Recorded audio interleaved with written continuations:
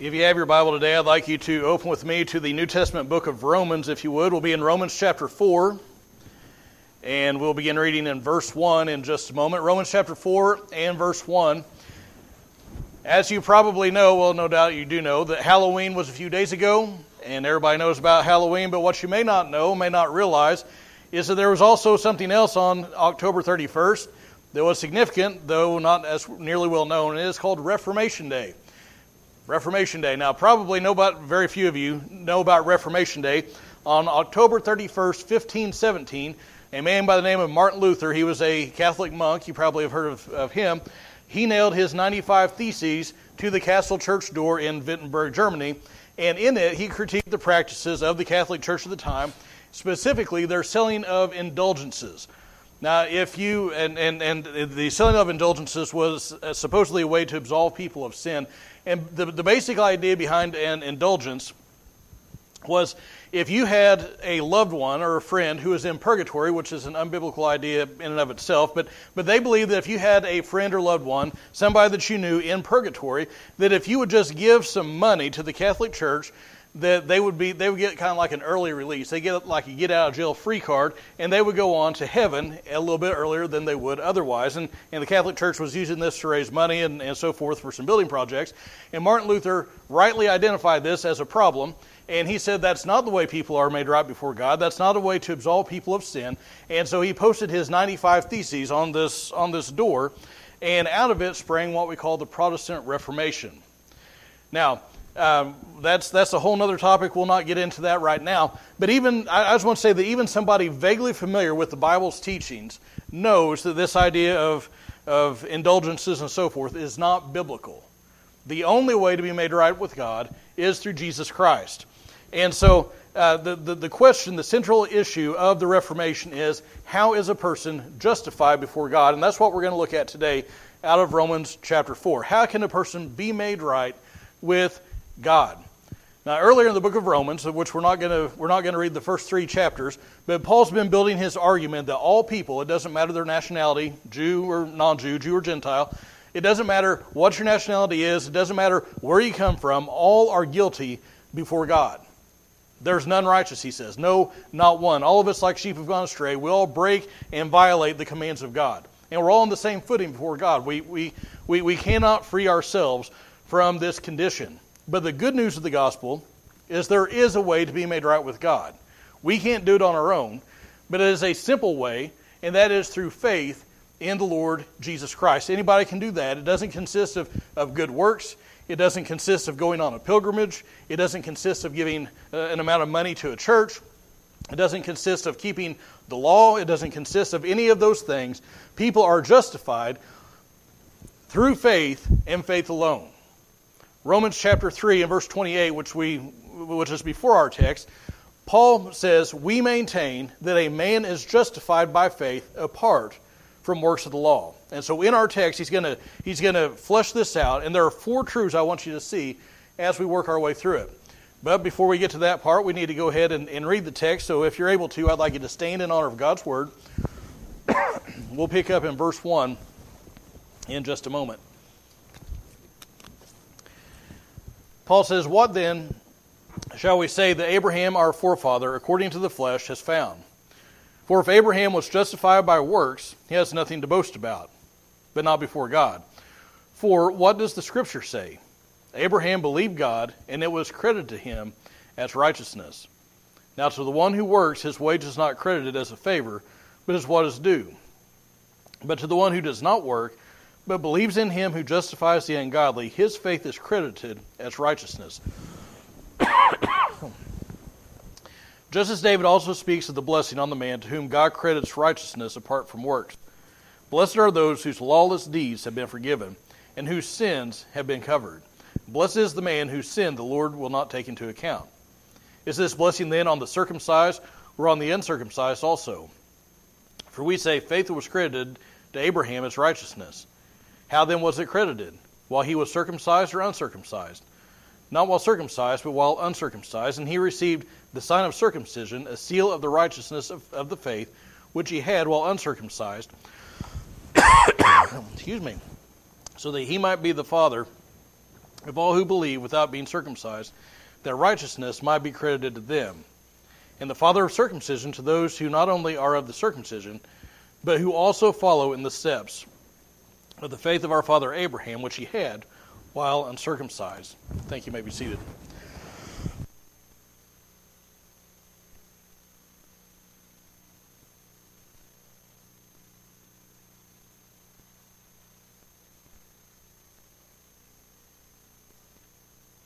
Now, like I said, there are four things I want you to see. The first is that justification comes through faith. Justification comes through faith. Now, he is writing to a church in the city of Rome, where the Colosseum is, over in Italy. And this church is made up of both Jew and Gentile, Jew and non-Jew. And so he starts out by talking directly to the Jews. And he says, and the Jews understand, the Jews believe that keeping the law was important. But not only was it important, they believed it was meritorious, that it got you in good with God, that it somehow built things up between you and God. In fact, they believed that their forefather Abraham was so righteous and so God-honoring and so obedient to God that he had so much merit that he had extra left over. And so during this time that Paul's writing, there was a strain of interpretation that saw Genesis chapter 15, which is where it says Abraham believed God and it was reckoned to him as righteousness. They read this and they didn't see him as having faith and that being what got him in good with God, that he was reckoned as righteous. But rather, they understood that to mean he was not that he had faith and it was reckoned to him as righteousness, but he was faithful and it was reckoned to him as righteousness. And so there's this emphasis on doing the law, of keeping the commandments, and that being the thing that makes you righteous before God. So Paul here, in chapter 4, he addresses their objection before it's even given. And look what he says. He says, if Abraham was justified by works, he has something to boast about. Now that's pretty self-explanatory, right? If you are made right with God, you can pat yourself on the back. You can, when you're standing at the party and you're drinking punch with somebody and you're having a conversation, you say, you know what? Because of me and my efforts, I'm right with God.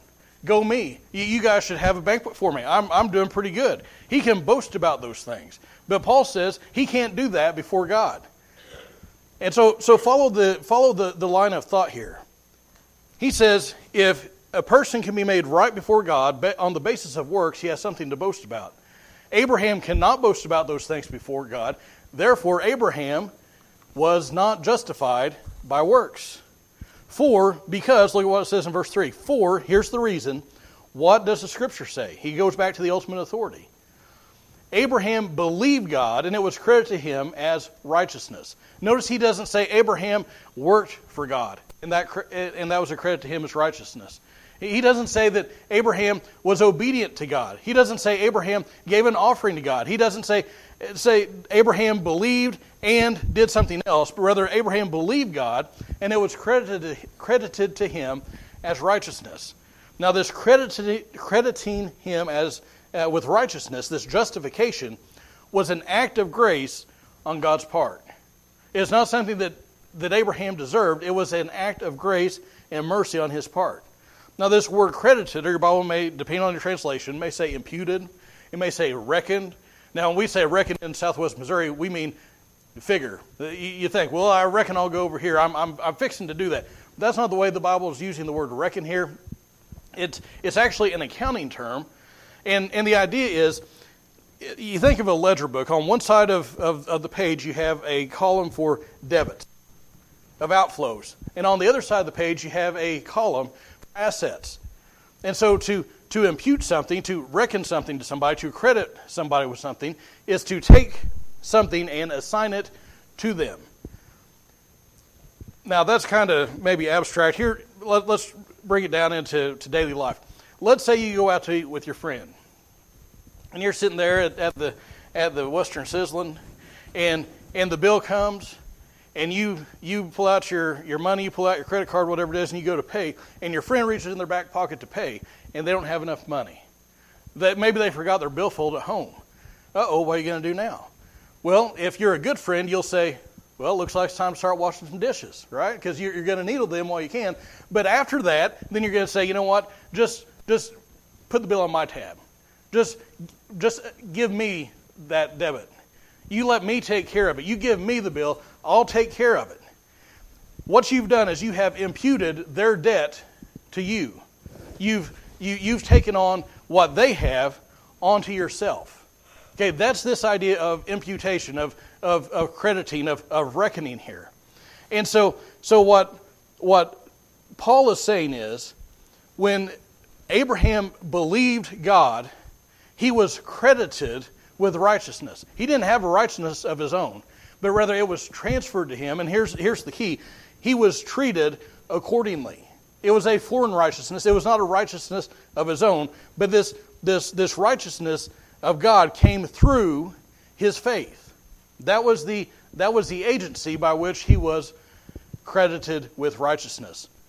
Now it's important to note, it was not on the basis of his faith in this way. It was through his faith, but not on the basis of his faith. And what I mean by that, I'm trying to make a distinction here, and there is a difference. Understand, it's not like God looked at Abraham's trust in him. It's not like God looked at Abraham's belief and said, wow, I'm so impressed with Abraham's faith that I'm going to credit him with righteousness. It's not like his faith was a meritorious act on its own, but rather his faith was the channel, was the agency through which he was credited with righteousness, made justified. Now we see that because what Paul says next. What does he say in the very next verse? He says, the person who works, their paycheck, their wage, that's not a gift. Have you ever worked for somebody, maybe a company, and whenever you got your paycheck, your boss acted like they were doing you a wild favor because they gave you a paycheck? Maybe they didn't act that way exactly, but that's kind of the attitude of the company. Listen, when you get a paycheck at a job, that's not some wild favor they're doing you. That's not some gift that they're giving you. That's not an act of grace. That is a wage. And Paul says, when we believe God, when we trust God, that righteousness that we're credited with is not something we deserve. It's not a wage that we're given because of this great act that we've done, but rather it is an act of grace on the part of God. And so justification is this crediting with righteousness. So justification comes through our faith. The second thing I want you to see quickly is that the justification by faith has always been God's plan. Justification by faith has always been God's plan. Now, we see that in the New Testament because the Bible says many times things like we're justified by faith apart from works of the law and so forth. But sometimes people, maybe they've grown up in church, but they look at the Old Testament and they scratch their head and they say, well, I guess that the Old Testament believers somehow had a different way of getting into heaven than New Testament believers do. Now, certainly they had different circumstances than we do. We look back to the cross, but they look forward to the cross. So there's a difference in circumstances.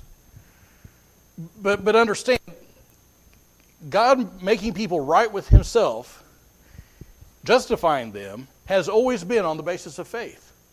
We see it way back in Genesis 15. Paul quoted it. We see in the life of Abraham. Abraham believed God, and it was credited to him as righteousness. Now, what did he believe? What did he trust God about? Well, in Genesis chapter 15, God's making this promise to him. He says, you're going to have an heir. You're going to be the father of many nations. All the nations of the world are going to be blessed through you and through your seed.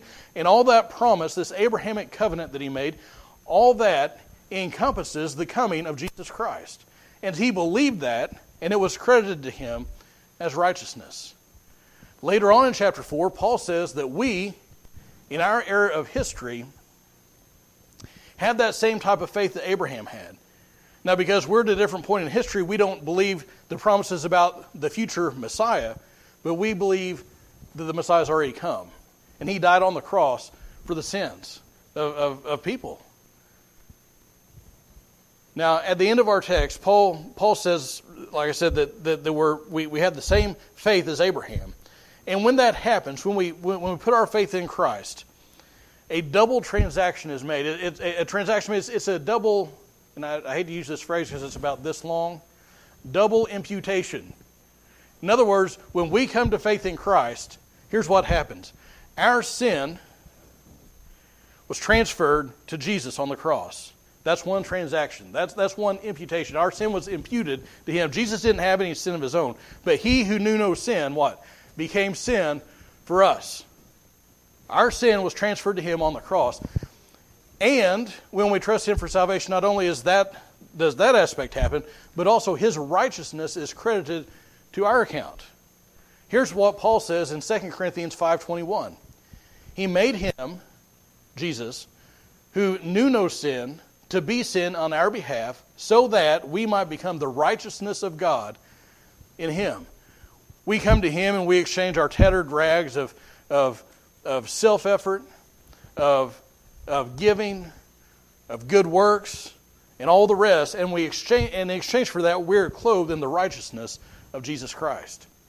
That's the way it's always been. We put our faith in the Lord. So we see it in the life of Abraham. We also see it in the life of David, because if you'll notice it later on in chapter 4, verses 6 and 6, 7, and 8, we see it in the life of David. David says that the blessed man, that the happy, the fortunate man, is the one that God does not impute, does not credit his sin, but instead he forgives it. Notice he doesn't mention keeping the law or doing works of any kind. Justification by faith has always been God's plan of salvation. Third, I want you to see the nature of justification. Look at the way that it looks. Look back at verse 4. First, it means that we are considered righteous before God. We are positionally righteous. We are in a right standing before God. You think about a courtroom, all the demands of the law have been fulfilled in Christ. And that's been applied to our account. So as far as the law goes, we are no longer condemned. We are made right before God. And not only are we considered not guilty of those sins, but we are considered righteous. Now that is our position before God. We are righteous before God. But I want to ask you, are you on a daily basis righteous in everything you do? On a daily basis, in your interactions with your parents, in your interactions with your kids, in your interactions with your coworkers, when you're standing in line at the store and you have someplace to be, and the person in front of you picked up the one package of whatever it is that doesn't have a barcode on it, a price, and then they have to have somebody come from the very back of the store to come up and get the thing and then go to get the price check and all the stuff. Are you righteous in all those dealings then? When you're making a business deal, are you righteous in all those interactions? The answer to those questions is no. We are positionally righteous, but we are still sinful in the way that we act. And so what God does, okay, we're made right before God, that's justification. What God does is he works in our hearts to change our wants and our desires so that we become in practice what we already are in position. And that's called sanctification. He works in us to will and to do of his good pleasure. We talked about that a little bit in Sunday school. God is at work in us to change us from the inside out. He declares us righteous. But if you'll notice, it goes beyond that in verses 7 and 8. Because David says, he's quoting Psalm 32 here. Paul quotes this, David writes it. He says, justification means that first we are forgiven. Look at what it says in verse 7. Blessed are those whose lawless deeds have been forgiven. Now, what are lawless deeds? Now, the idea here is those times of open and brazen rebellion. Those times whenever we violate the law of God, and we're fine that we've done it. And sometimes even Christians do this. We may get into a season of disobedience. We may just, in its essence, any time that we sin, we are rebelling against God. But there's an attitude there in this idea of lawless deeds, where it's brazen, it's high-handed. If you've dealt with children, you know what this looks like. Sometimes they are defiant. Sometimes they are stiff-necked. And we identify that in kids, but listen, you can identify that in the mirror too. Because sometimes we rebel. We don't do the things that we ought to do. And like I said, sometimes even the Christian does this. But before our salvation, each of us is in a state of rebellion towards God. And David says, and again, Paul follows this. that when we are made right with God, He takes those times when we've rebelled against Him and we've been okay with it, we've been good with that, we're happy to be in rebellion against God, and He has forgiven those lawless deeds. That's what justification entails. Something else it entails, verse 7, look at the last part of it. He says, our sins are covered. Our sins are covered. Now, sins is a more general term that this is talking about those general times that we've offended God in some way. We've missed the mark. We've gone astray. We fall short of the glory of God. And we fail to conform to His will in some way. And David says, and Paul says, blessed or happy or fortunate is the person whose sins God has covered. And finally, verse 8, he said, blessed is the man whose sin God will not take into account. He won't hold it against us. Have you ever been in an argument with maybe your significant other, and you thought that whatever it was that happened in the past was water under the bridge, and all of a sudden they bring it back up? They remind you of whatever it was. Oh, you always say this. You always do that.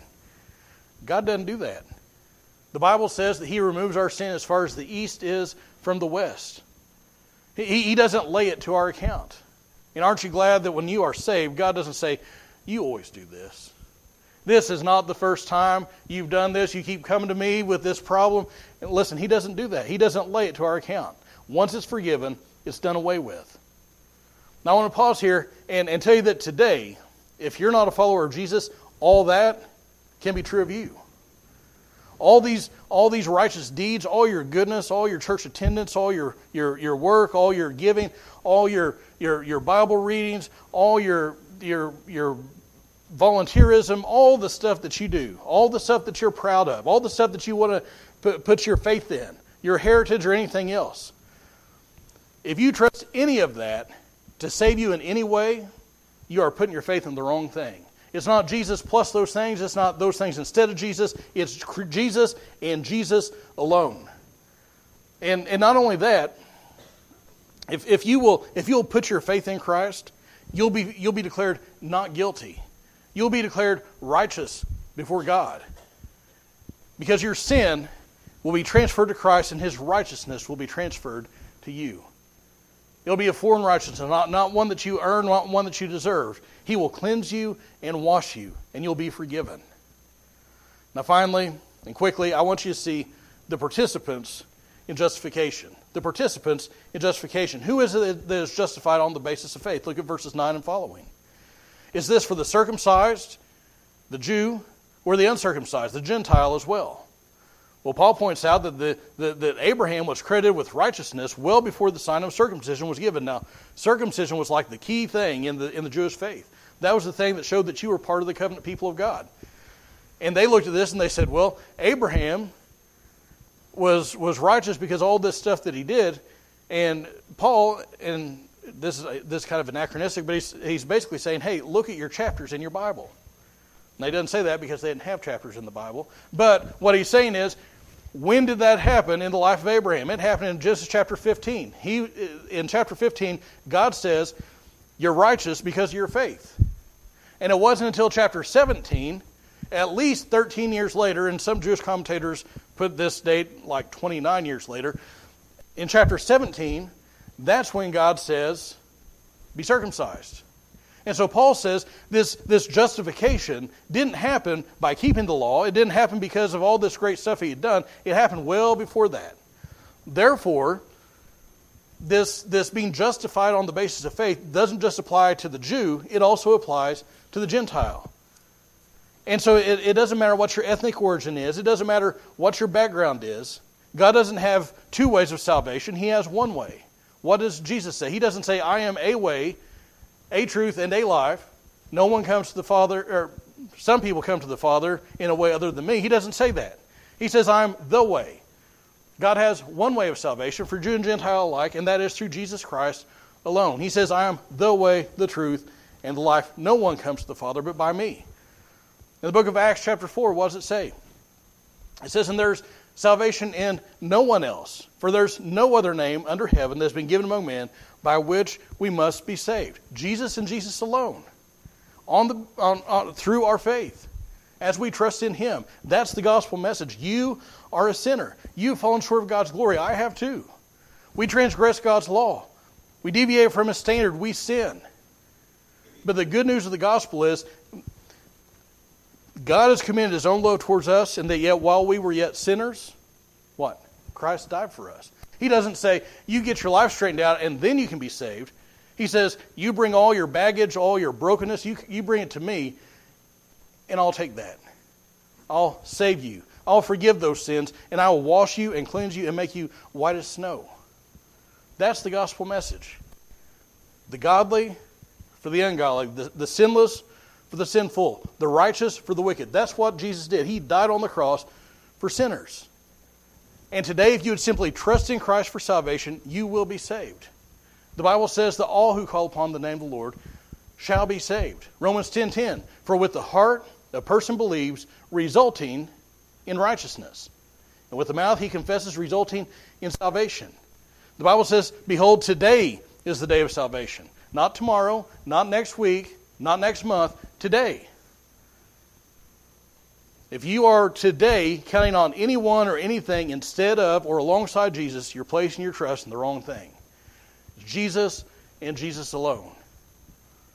Now, many of you here are believers. Listen, this is a word for us because we need to remember we didn't deserve it.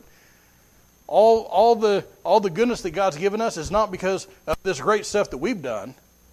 Listen, He's not benefited because we're on His team. It's an act of grace. He has credited us with righteousness that's not our own. And this is a message that we need to share far and wide. There's salvation in no one else other than Christ alone. And that salvation comes through faith in Him. Why don't you stand with me as musicians come? And as you stand, I ask that you bow your heads and close your eyes.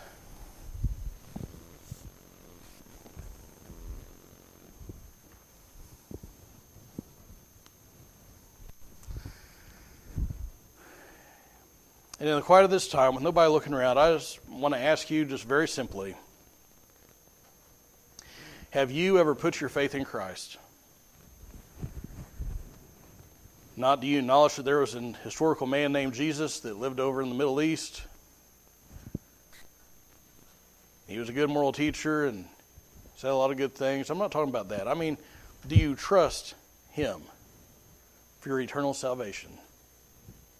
Have you cast yourself upon His mercy?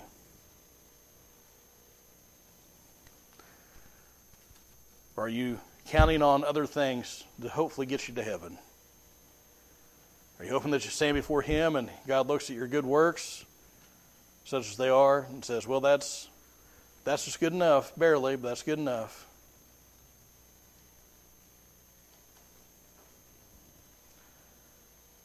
Listen, it's not. We sing the old song, walk and wash away my sins. It's not nothing but my best efforts. It's nothing but the blood of Jesus. Christ and Christ alone. Faith in Him is what justifies the sinner.